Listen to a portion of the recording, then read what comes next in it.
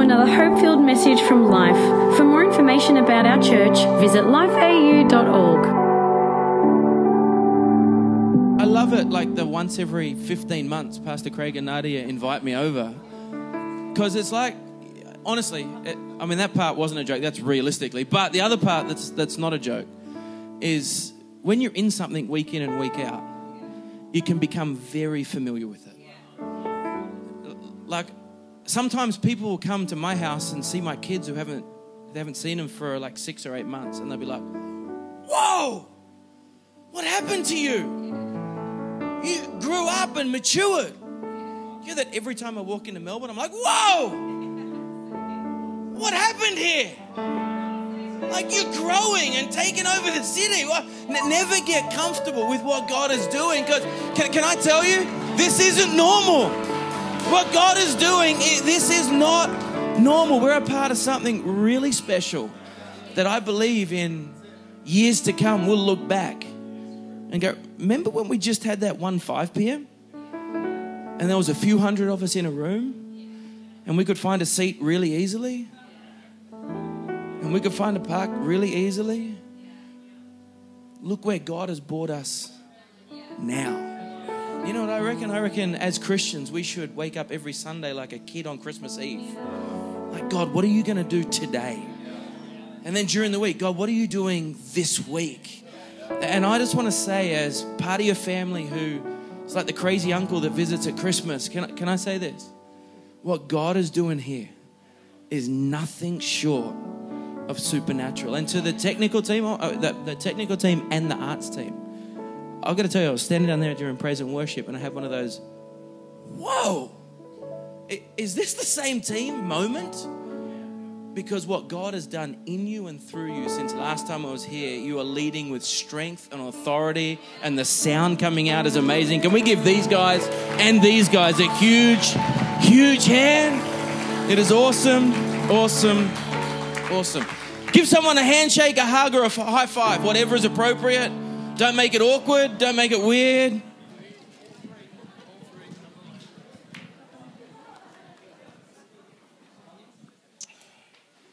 You know, we're trying to be good parents. I've got a 16-year-old girl.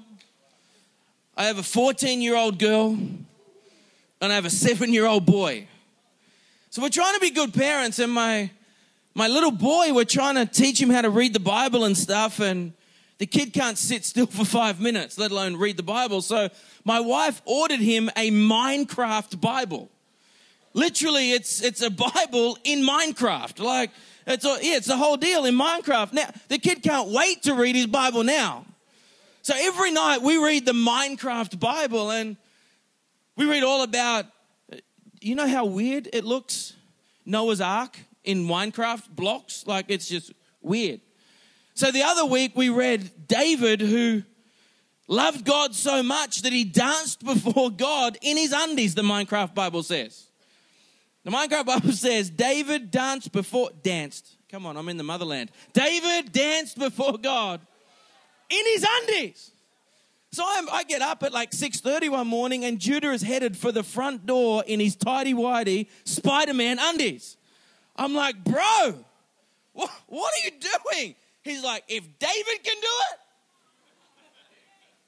I'm like, well, can't you remember the part where it's like, honor your mother and father, put the dishes away? Like, you don't remember that part, but you remember dance outside in your undies. Now, if I was to ask you who your favorite character in the Bible was, who would it be? Like, hopefully most of us would say Jesus, because as a Christian, hand up if your initial thought was not Jesus. Oh, wow. We need to preach Jesus here more often. Hey, if I was to ask you who your favorite person in the Bible was, who would it be? Maybe for some of the ladies and some of the men, maybe you're like, man, I want the brains and the beauty of Esther.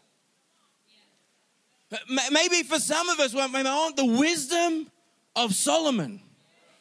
But maybe for others of us, I want the passion and the legacy of the Apostle Paul. Like, who is your favorite person in the Bible? Anyone love the Bible? Anyone believe that it's not just fictional characters, but they're real people with real stories? So if I was to ask you, who was your favorite? Then if I was to ask you, who are you most like in the Bible? I wonder how that would change. Like, I wonder whether you're completely unfiltered and unpredictable like the disciple Peter. You know, Peter only ever opened his mouth for one reason: to change feet. Take the left one out, put the right one in. Like, he was always putting his foot in his mouth. Maybe you're prone to dummy spits and tantrums like Moses. Maybe you got 1,000 wives like Solomon. If you do that, then you've got real problems. We've got a counseling department that can help you. Maybe in one moment you are extremely wise. I'm in a whole lot of planning meetings during the week, and it still never ceases to surprise me when I'll be sitting there and I'll come up with an idea and someone will go, "That's a really good idea." Like, they're shocked a good idea could come out of... I'm like, well, I have one a day. I can go home now. I'm done. Like, I'm spent. But maybe you've got really good ideas one moment and you're really silly the next moment. Come on. If that's you, then you're in good company. Because when I look at the characters of the Bible, we're in the middle of an Unmasked series. I look at the story of Jacob and I'm like, that's my story. Like, Jacob, he's my boy. That is my story right now, because he could be simultaneously smart and stupid all in one sentence. Come on, anyone married to... No, don't put your hand up. That's real weird. He could be both passionate and insecure all on the same day. Come on, anyone relate to my boy Jacob? He could be servant-hearted and selfish all at the same time. But can I tell you, mostly what Jacob struggled with was not being selfish and not being silly. What Jacob struggled with was self-identity. At the root of all Jacob's problems was an identity problem. And I thank God we've got senior pastors who will put on series like Unmasked so that we don't have to live portraying something and being what people think we can be, but we can have a relationship with God and engage, faults and all. Thank God for senior pastors who don't want a perfect church, but they want a passionate church. Who don't want a spotless church, but want a transparent church. In fact, side note, be praying for Pastor Paul and Marie, who are on sabbatical at the moment. Let's believe God that they come back envisioned and refreshed and ready to lead us into the next series. But I've got a question for you. Why do we mask our lives?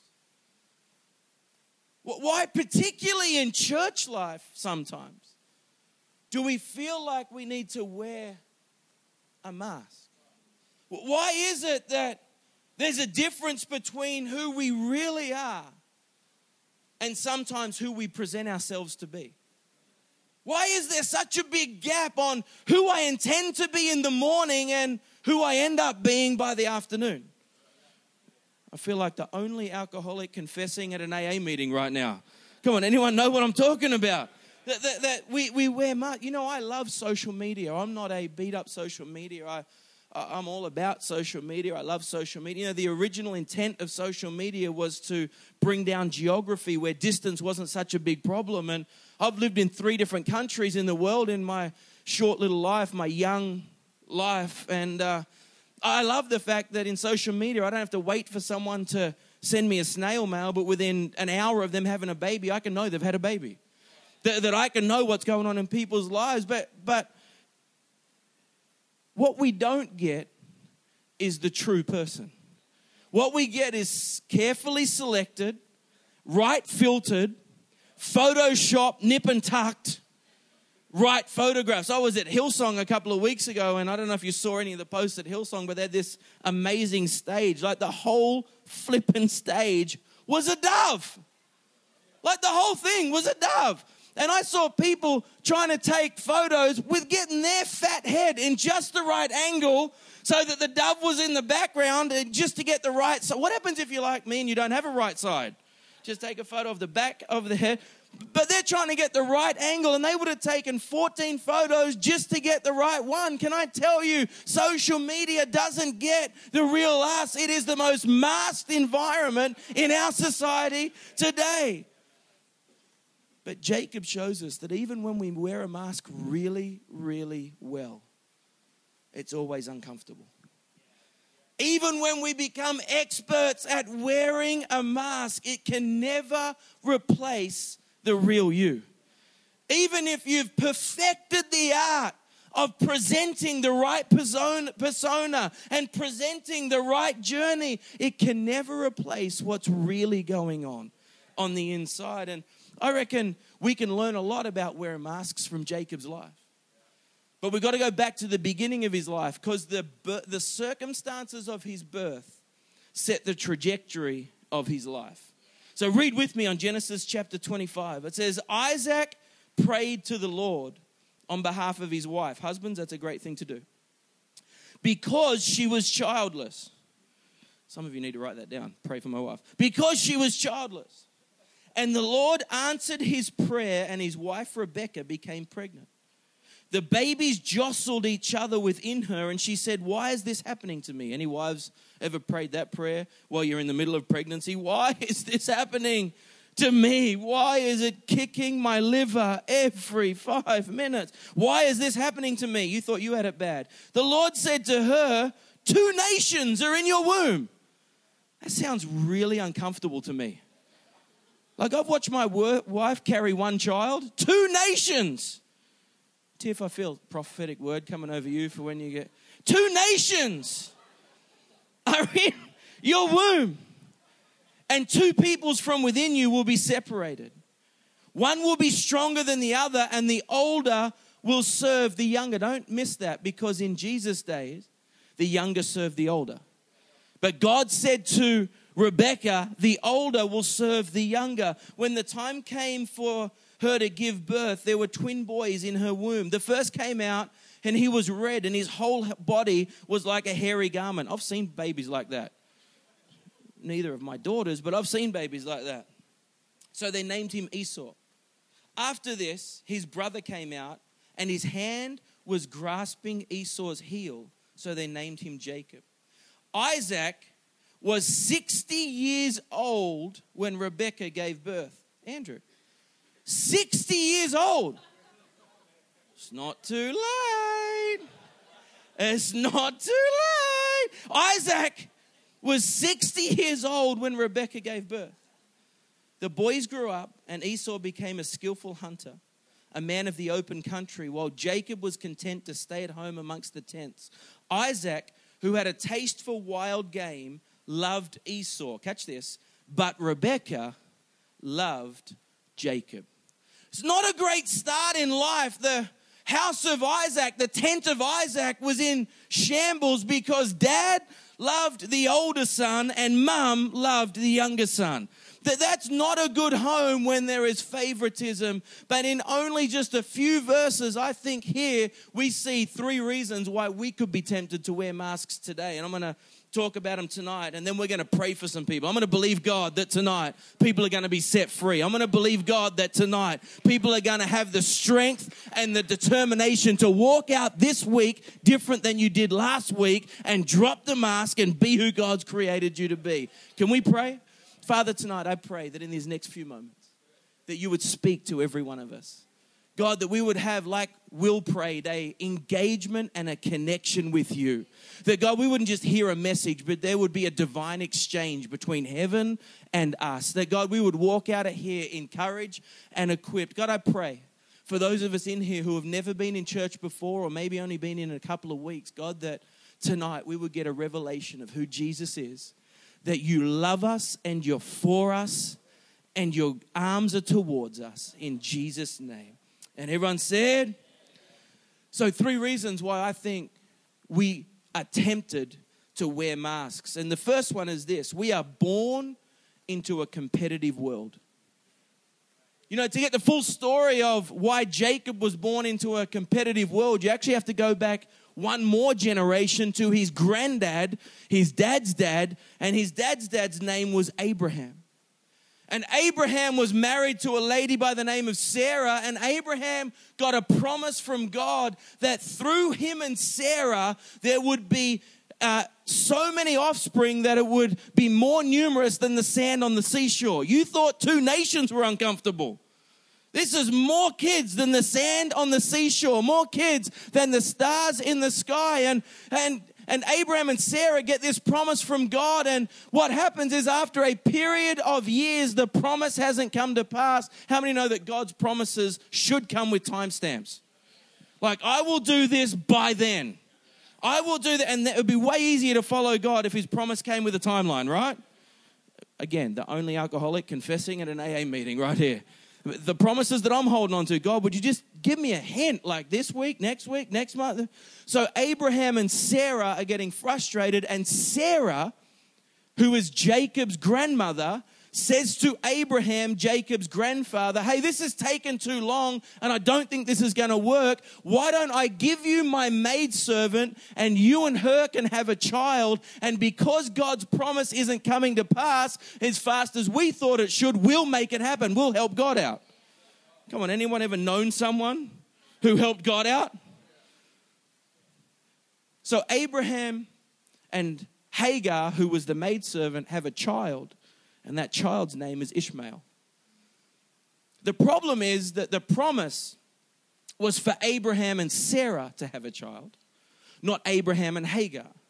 So Ishmael grew up knowing that he was like the second best. He was second rate. He wasn't really the fulfillment of the promise. He was like the second rate attraction. And then 14 years into Ishmael's life, Abraham and Sarah, the original promise, get pregnant and they give birth to a baby by the name of Isaac. And at that point, Ishmael knew, man, Isaac has got a place in my dad's heart that I can never get. Isaac is so special because he is the fulfillment of the promise. And you can read the story when Isaac is 3 years old, Ishmael begins to ridicule and persecute Isaac. What would cause a 17-year-old to ridicule a 3-year-old? Because we're born into a competitive world.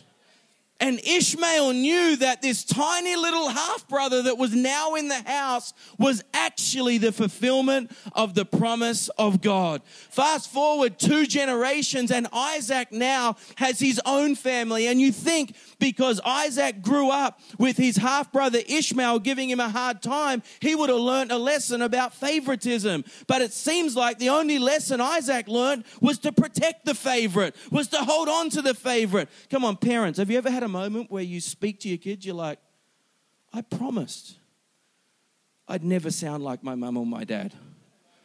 I promised I'd never react like them. Come on, anyone ever had that moment? I promise. God, help us to identify patterns that are in our generations. Isaac is repeating exactly the same thing that was in his life. Because Esau, here's the deal, Isaac then gives birth to Esau and Jacob, and Isaac, the dad, is favorites with Esau, but what he didn't know, what he realized, because Esau had the birthright. In Jesus' day, back before Jesus' day, the birthright meant you got double the inheritance of every other kid in your family. Here's the deal. When life is competitive, we get comparative. When we begin to compete, we begin to compare. I don't know, how many people love rugby over here? Okay, pause. You're all Black supporters because you're a part of life. End of story. So a few weeks ago, there was a game between the All Blacks and the Lions, which was the deciding game in a test match, and they drew. That's like the state of origin. No, the state of origin. That's like the state of origin ending in a draw. Like, what self-respecting sports team wants to end a series in a draw?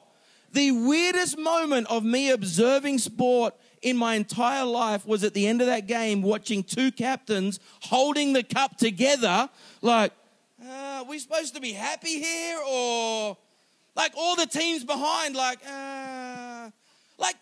go to Golden Point, have an arm wrestle, do something so we get a winner and a loser. No one in that moment in New Zealand stood up and went, well, you're all winners in my eyes.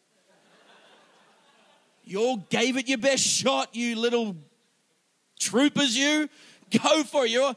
No. Because competition in sport is good. Competition in business is good. There are certain arenas where competition is good because it helps us remove obstacles and remove distractions to get better and bigger. Competition becomes dangerous when it comes from a scarcity mindset. Competition becomes dangerous when it comes from a mindset that not everyone can win, and therefore for me to win means you have to lose. And when we come into this world that is so full of competition, I got to be doing better than that person. I got to have a better house than that person. I got to be further down my spiritual journey than that person. I got to be able to react better than that person. Here's the deal. When competition is driven by a scarcity mindset, someone has to lose for me to win. So therefore, I'll wear any mask I have to win. And this is exactly where we find Jacob and Esau. Because Jacob lost the most important race of his day, and that's being born first. Because the firstborn gets the birthright and double inheritance. Jacob, the Bible says, came out grabbing at his brother's heel. I wonder whether even in the womb there was something in Jacob that tried to pull his brother back for him to get out first, because he was born into a world of competition. Here's the challenge with being born into a world of competition. We're all looking for worth. We're all looking for worth. We're hardwired for relationships. We're looking for validation and affirmation within others and other people in our world. It makes sense why we're conceived out of relationships. Your parents didn't go to the supermarket and buy a child. We are birthed out of relationship, for relationship, to engage in relationship. And here's the deal. As people and as individuals, we need family, we need friends, we need our church, we need people in our world to become all that God has called us to be. Yet here's the challenge with that. Where there is dysfunction in our environment, we take that dysfunction on. So in our relational world, where there is dysfunction, we take that dysfunction on. I grew up in a home that was extremely dysfunctional. My mum was an alcoholic. My dad had multiple affairs. There was physical abuse 5 nights a week. I used to pick up my mum 5 nights a week from the age of 12 to 18 and put her to bed because she'd drunk herself and passed out, and I'd clean up the vomit. And I grew up in a very dysfunctional environment. But after 20 years of ministry, I've realized this. Because I used to look at other people and go, man, my environment's dysfunctional, their environment's functional. I've learned this after 20 years of ministry. Every family's dysfunctional. It's just a question of what and how bad. DeLacy's, dysfunctional. Blowers, dysfunctional. Paul and Reed, dysfunctional. Craig and Nards, really dysfunctional. Every person is dysfunctional. See, Esau's name means red. Pretty creative, eh? Because the Bible said that when he came out, he was red, so they called him Red. Lucky I didn't name my kids the first thought that came through my head, right? Oh. Slimy? Screaming? Why'd you take 20 hours? Esau's name means red. Jacob's name literally means heel grabber. Again, creative. If you dig a bit deeper in the original language, it means supplanter. It means not just a backup or replacement, but someone who becomes something else to get something they want. Jacob's name means someone who becomes someone else to get something they want. Now, in our Western world, names don't mean a whole lot. Like, my name is Scott Lee Thornton. When I was born in Singapore. Nige. I was born in Singapore. What? I'm just connecting. I was born in Singapore. Honestly, I was born in Singapore, got a Singaporean citizenship. When my parents decided my name, they decided Scott Andrew Thornton. When my dad went to the births, this is a true story. When my dad went to the births, deaths, and registries, he couldn't fit Andrew on the line, so he wrote Lee and came home and told my mum, I've changed his name. He's not Scott Andrew anymore. He's Scott Lee Thornton. And he spelt it the girl's way, Leigh. It's one letter different. One letter. I don't care. Honestly, I don't care. But here's the deal. Names don't mean a whole lot in our culture. We just graduated a whole lot of Life Leadership College students. One of the students is a Malaysian man. His name is Jin Wei Tan. Jin Wei Tan is a doctor who believed that God asked him to give up a year of his practice to come in and do a year of Bible college at our Bible college. As we got to know Jin a little bit, we got to know his story. Jin is a family name. Like his brother's name's Jin, his cousin's name's Jin, his dad's name's Jin. Go to his house, there a Jin, here a Jin, everywhere a Jin. Walk into his house and say Jin, you got 40 people coming towards you. Like his name it's a family name. His name is Jin. Jin means kind. Wei is actually his unique name and it means great. We got to know Jin over the 12 months of college. You know that Jin's greatest fear is that he would become a faceless name within his family and amount to absolutely nothing. That his life would amount to nothing, that he would have no impact, that he would have no significant outworking, and he just felt like he was just one of many Jins. But as he went through Bible college, his story, as he went through Bible college, he got a revelation that his worth was so much more than a name that someone else had given him, but his worth was found in what God had deposited on the inside of him. And as he began to discover what God had deposited on the inside of him, he realized that his name, kind and great, was actually who God had called him to be. But it didn't come from an external name. It came from a revelation that my value doesn't come from what others see. My value comes from who God created me to be. And it changed the way he lived. Why? Because we're born into a competitive world and we're all looking for worth. And thirdly, why do we wear masks? Out of Jacob's story. Because we're set up to be let down. What do you mean by that? I'm glad you asked. See, we're all hungry for validation and affirmation. Yet where there is imperfection and dysfunction, it will affect us. Whether you know it's affected you, whether you've discovered it's affected you, it's affected all of us.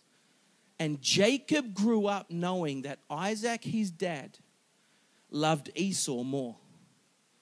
Why did Isaac love Esau more? I think a couple of reasons. Number one is he knew he was his first son and held the birthright. And number two, the Bible says that Esau was a man of the wild and Isaac was a man of the wild. Isaac allowed his own bias to shape the way he saw his own sons. And God, let us never be a church that allows our bias to shape the way we see people coming through those doors. Let us never be a church that allows our bias and our bent and the way we do life to either accept or write people off who come through those doors. But God, let every person that walks through those doors find open arms and acceptance and a place where they can grow and move forward in who God had created them to be. Because Esau was a man of the wild. Jacob, on the other hand, loved to be at home amongst the tents. He was a mama's boy. My 14-year-old daughter, if you ask her, her greatest goal in life is to be taller. Just to be taller, like to be taller. I'm like, babe, you can pray about that. And I'm believing God with you that during the night he kind of grabs your head and your feet and stretches you out a little bit. But have you seen your mum and your dad? Like we're barely taller than garden gnomes. You're not working with great genes here. Like, I don't think you're going to wake up one morning and be 7 foot. Why don't you, believe God to be taller, but why don't you believe God to be taller in your faith and taller in your impact and taller in your words? Why don't you believe God to stand up on the inside? Because I've discovered that when our goals and our dreams in life are wrapped up in what we don't have, then when we get it, it actually doesn't fulfill like we think it would fulfill. See, Rebecca, who was Jacob's mum, knew what God had said to her. She knew that God had said, hey, the older will serve the younger. So one day when Esau came home, Esau may have been tough, but he was a whiny little brat. He came home and he said, hey, I'm starving, I'm going to die. Any parents heard that before? So Rebecca, the mum, works with Jacob and says, here's what we're going to do. We're going to offer him a bowl of stew and get him to trade his birthright for it. So Esau, in a moment, took a bowl of stew, gave his birthright up, not knowing what he'd just given up. But in Bible days, you can hold a birthright, but it's not activated until the father prays a blessing. So when Isaac was growing old, the dad was growing old, he says to Esau, the oldest son, go out, go hunting, make me a bowl of stew. Once I've had a good meal, I'll pray over you and I'll give you my blessing and activate the birthright. Rebecca, the mum, hears this and says to Jacob, while Esau's out, go and kill a goat, make a bowl of stew. We'll take the skin of the goat and put it over your skin so you're as hairy as your brother. How flippin' hairy was Esau? Skin of a goat. So anyway, so gets the skin of a goat, goes in, sits before the father. He sits before the father looking like Esau, smelling like Esau, sounding like Esau. Can you hear a mask in that? He became Esau to get the blessing of his father. And in a moment, when Esau, his brother, heard about it, said, I'm going to kill him. And in one instant, Jacob got everything he ever wanted and lost everything he ever needed. And the Bible says that he fled for his life. He went to his uncle Laban's house and finds himself at his uncle Laban's house. Band, come on back and join me. Keep looking at me. I'm way better looking than them anyway. Goes to his uncle Laban's house and starts working for his uncle Laban. Sees a pretty lady that is in Laban's house. The pretty girl is one of Laban's daughters. Her name is Rachel. And Jacob says to Laban, hey, I'll work for you for 7 years if I can marry Rachel. On the wedding night, Laban, here's the deal. Do not be deceived, God is not mocked. Whatever a man sows, that will he also reap. Jacob has lived a life of deception. Gets to Laban's house and Laban says, yeah, you can have Rachel. Marries Rachel, who the Bible says is the pretty one. But Rachel has a sister who the Bible calls plain. Imagine that, being known in the Bible as pretty and plain. But the Bible says that Laban, on Jacob and Rachel's wedding night, switches the pretty one for the plain one. Imagine waking up the morning after your wedding. It's not a good morning. And the dysfunction continues on and on. Do you know what a mask does? A mask sends your dysfunction keep going down the generations. So Jacob works another 7 years to get the pretty one. And after they get married, Leah and Rachel begin to fight. Laban and Jacob begin to fight. And Jacob says, I'm going to go home to my father. On the way home, something amazing happens. He has an encounter with God because he hears, if I go home, Esau still wants to kill me. Genesis 32, verse 24 to 30 says this, So Jacob was left alone, and a man wrestled with God. And a man wrestled with him till daybreak. When the man saw that he could not overpower him, he touched the socket of Jacob's hip so that the hip was wrenched as he wrestled the man. The man said, "Let me go, for it is daybreak." But Jacob replied, "I will not let you go unless you bless me."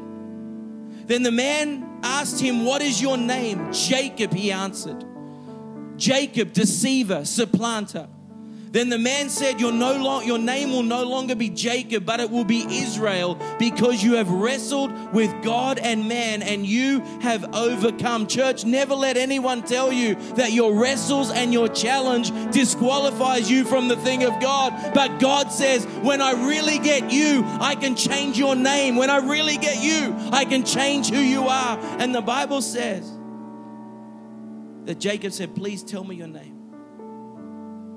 But the man replied, "Why do you ask me my name?" Then he blessed him there. So Jacob called the place Peniel, saying, "It is because I saw God face to face, yet my life was spared." For the first time in his life, Jacob took on a challenge face to face. He didn't put on a mask. He didn't put on goat skin. He didn't become someone else. For the first time in his life, he fought God face to face. So why do we dare let God be on the mask? We're about to pray for some people. Here's a couple of reasons. Number one, in a world that is competitive, God is not a limited resource. If we live with a revelation that God is not a limited resource, that we don't need to fear missing out from God. He's big enough for every single one of us. His love is enough. His acceptance is enough. His mercy is enough. His blessing is enough. He's not limited. Just because someone else is blessed doesn't mean you miss out. Your God is big enough to bless whoever says He will bless. He's not a limited resource. Secondly, when we're looking for worth, God gets the final say in our worth. Jeremiah 18, God sends the prophet down, and the Bible says that the prophet comes to a place where he sees the potter in front of a wheel with clay, molding and shaping. And the Bible says that it's the potter that has the right to discard or keep working with the clay. Here's the takeaway. God alone determines our value, and it's His right to determine our value. And if there is breath in your lungs and if there is blood in your veins, He hasn't discarded you. He's still working with you like the potter works with clay, molding and shaping and fashioning and bringing the gold out of you. It's He who sets your worth, not your bank account, not your past failures, not your past successes. It is God who sets your worth. You don't need to wear a mask of worthiness. It's God who sets your worth. And thirdly, we don't need perfection to know perfection. Someone needs to hear this. We don't need perfection to know perfection. Hebrews 12 describes Jesus as the author and the finisher of our faith. And if a perfect God is willing to wrestle with our dysfunction, we don't need to pretend to be perfect. God wants to deal with us face to face. God would rather we wrestle honestly than hide behind a mask of perfection. And tonight I've got a sense that there are people here and you've got caught up in a world of competition. Or maybe you've made some decisions because you're just looking for worth and affirmation. And maybe you've written yourself off because you see the challenges that no one else knows about. So you walk into the world presenting what you wish other people, what you hope other people would see in you. I've got news for you tonight. God's not a limited resource. I've got news for you tonight. God sets your worth. And I've got news for you tonight that The same God that started a good work in you is the same God that will carry it on to completion. And just like Jacob had a moment with God where he wrestled face to face, I believe tonight God wants to have a moment with us where he sees us face to face, where we can say, God, here I am, challenges and all. God, here I am, faults and all. God, here I am, poor thinking and all. Would you have access to who I really am? Because when you have access to who I really am, you have the ability to change who I really am. You can take me from Jacob to Israel, but only when I come to you as Jacob. Tonight, would you come to God as Jacob? Would you come to God with the faults you know you have and no one else knows? Would you come to God and say, God, here I am face to face. Thank you that I don't have to be perfect to know you. Every person standing to your feet, and with every head bowed and every eye closed, if tonight you say, Scott, I need to do some business with God. I've got caught up in a world of competition and I've seen this limited that I have to go after it and I have to make it happen. And maybe like Sarah and Rebecca, the promise of God has been delayed, so you've tried to make it happen. Tonight, would you drop that stuff and say, God, here I am? Maybe tonight you've struggled with your worth because someone said something over you or someone's done something to you or you've made decisions. You say, God, I want to give it to you and have a face-to-face moment with you. If that's you tonight, I'm speaking to you. Would you lift your hand all over the room? Come on, let's have a face-to-face God moment. Say, God, here I am, challenges and all. God, here I am, failure and all. God, here I am, regret and all. God, here I am. The band's going to lead us in worship for a couple of moments. And I'd love to pray, and I'd love our ministry team to pray over every person who says, you know what, enough's enough. I'm not living with masks anymore. I'm not living with a perception anymore. I want to deal with God face to face. I want this week my relationship with God to go to a whole nother level of transparency and intimacy so God can get the real me and change the real me and be a potter, a pot maker on the front of the wheel, and he's molding and he's shaping. If that's you tonight, as the team worships and as the team leads us, would you step out of your seat and come on down the front? Come on, don't be embarrassed. Don't wait for someone. But if that's you tonight, step out of your seat. We want to pray for you, that you'd have the freest week you've ever had. While I'm waiting, if you put your hand up before, would you step out and let us pray for you tonight? We don't want to embarrass you. We want to stand with you and believe God for a God moment, for a God breakthrough. I know you love me. If you're not coming out, would you lift your hands and worship God? I know you saved me, and your grace will never fail me. While I'm waiting, I'm not waiting. No heaven lives in me. Come on, I will sing. So I will sing like I will in the fearless light of glory, where the darkness cannot find it, and your face is all I see. Oh, I will sing like you're meant, with no sickness in my body, where no prison walls can hold me. I will sing like I am free, 'cause I know you love me, I know you found me, I know you saved me, and your grace will never fail me. His grace saves us tonight. While I'm waiting, come on, church, when we have a God moment, why don't you lift your hands wherever you are and let's worship God. To know you love me, to know you found me, to know you saved me, and your grace will never fail me. While I'm waiting, I'm not waiting. Lord, have mercy again. 'Cause we'll sing holy. Come on, let's lift our voice tonight. Holy, 'cause my heart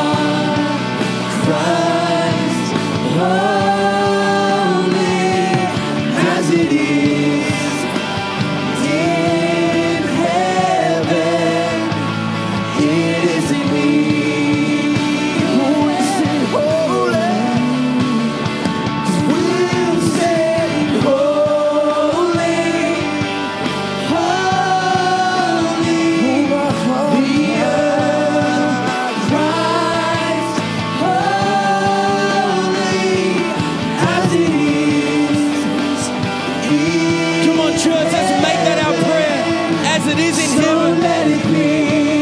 Oh, let we cry holy. We sing holy, holy. The earth cries holy, as it is in heaven. So let it be.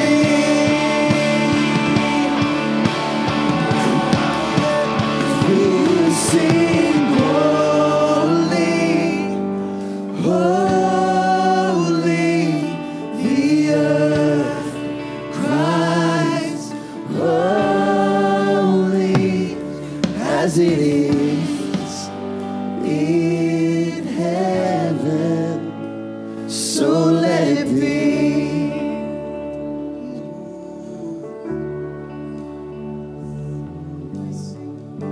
As I was preparing this message, I had this moment where I saw Abraham and Sarah try and manipulate the purposes of God. And then Isaac and Rebekah tried to manipulate the purposes of God.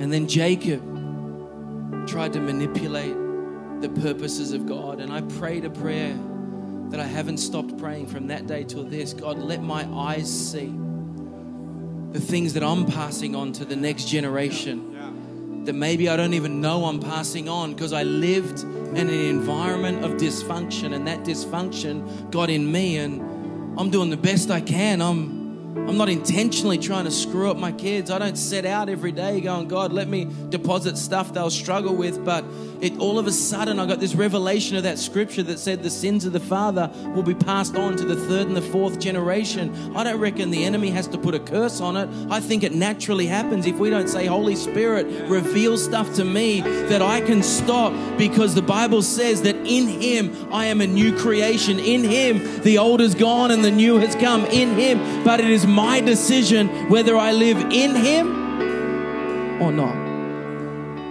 And I want to pray specifically for parents and wannabe parents. For people who have kids, maybe your kids have left home. You know, Jacob had his God moment after he'd left home. It's not too late once your kids leave home for you to have a conversation of, you know what, there's this in our family and we can believe to break it. Maybe there's people, you got younger kids, and maybe there's people you haven't had kids yet, but you want to have kids, and you say, Holy Spirit, help me see. Let me cut this thing off at Sarah so it doesn't get to Rebekah and Isaac and Jacob. God, let me cut this thing off here so my kids and my grandkids don't struggle with the same stuff I struggle with. Holy Spirit, open my eyes to mindsets, to ways of thinking, to language I use. Holy Spirit, would you reveal, if that's you, you're either a parent that's had kids that's left home, you're a parent who's got kids at home, or you're a parent who wants to be a parent someday. If that's you, lift your hand up wherever you are. Come on, all over, wherever you are. Father, I pray for every person with their hand raised. I got both my hands raised. God, every day, would you help me see the things that the enemy is trying to put in my family lineage to limit and restrict the purposes of God. And God, help me every day to not live under condemnation, but to live with a conviction of the Holy Spirit, to say, Holy Spirit, speak to me and I'll obey to the best of my ability to set up the generations to come with more freedom than I've ever had. In Jesus' name, amen. We hope you enjoyed this podcast from Life. If you have any questions or want to contact someone about this message, visit lifeau.org.